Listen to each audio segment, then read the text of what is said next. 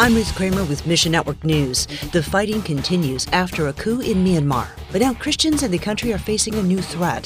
Plus, learn about new advances in church-centered Bible translation efforts. We'll unpack that story for you in the next couple of minutes. But first, fighting continues in Myanmar months after the military seized power from the elected government.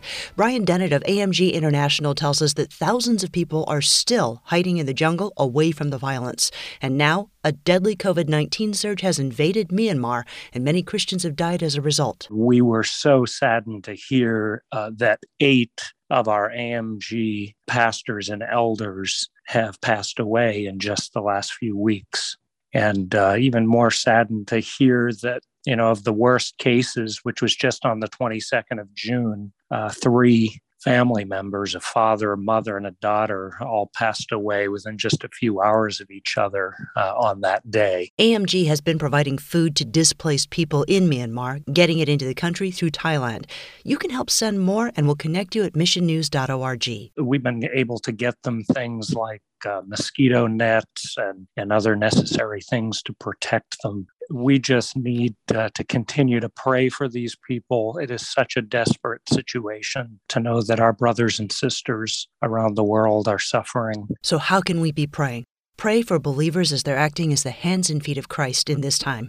Next, in a land characterized by conflict, broken people are finding the help they need. If you look at our region, from Syria and the conflict that's been going on now 10 years, Iraq, 40 years of war, and Yemen as well. So many countries have been negatively affected by war, and with war comes trauma. That's Samuel of Redemptive Stories, and he says they're using a 12-week curriculum to help people process their pain and loss. The curriculum is actually adapted from something that they've been using in Africa for a number of years, as well as here in the U.S. with victims of trauma.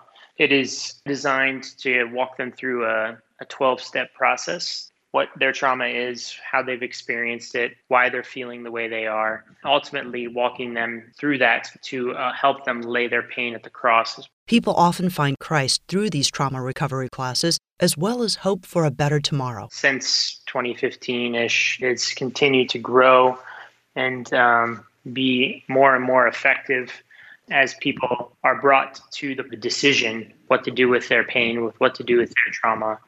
So many of them come to faith because of scripture that is contained within the whole curriculum that leads them to the cross. But you don't have to live in a war zone to find healing and hope. There are experiences that each one of us have had that cause us pain, cause us difficulty, the loss of a loved one, illnesses within a family.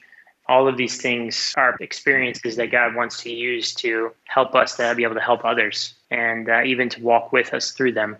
And pioneers in church-centric Bible translation just got a boost from industry leaders. For all of us praying for the needs of the global church and Bible translation, this is a huge praise item. David Reeves, president of Unfolding Word, says they've been invited to join a global Bible translation alliance. Every tribe, every nation, or E10, is a collective impact of the 10 largest Bible translation organizations in the world. It's pretty stunning and humbling to be invited to be at that table. For us, it means not only that what God is doing through church-centric Bible translation is noteworthy and important, they also see it as a way to accomplish a major portion of their own vision. E10 aims to end Bible poverty by 2033. Unfolding Word's Gateway Languages strategy is a catalyst to achieving this goal. The massive human resources that are in the global church. Church-centric Bible translation brings them online, so to speak, by equipping them and training them so they can do this task themselves. While Unfolding Word provides tools and training, E10 offers financial and networking support.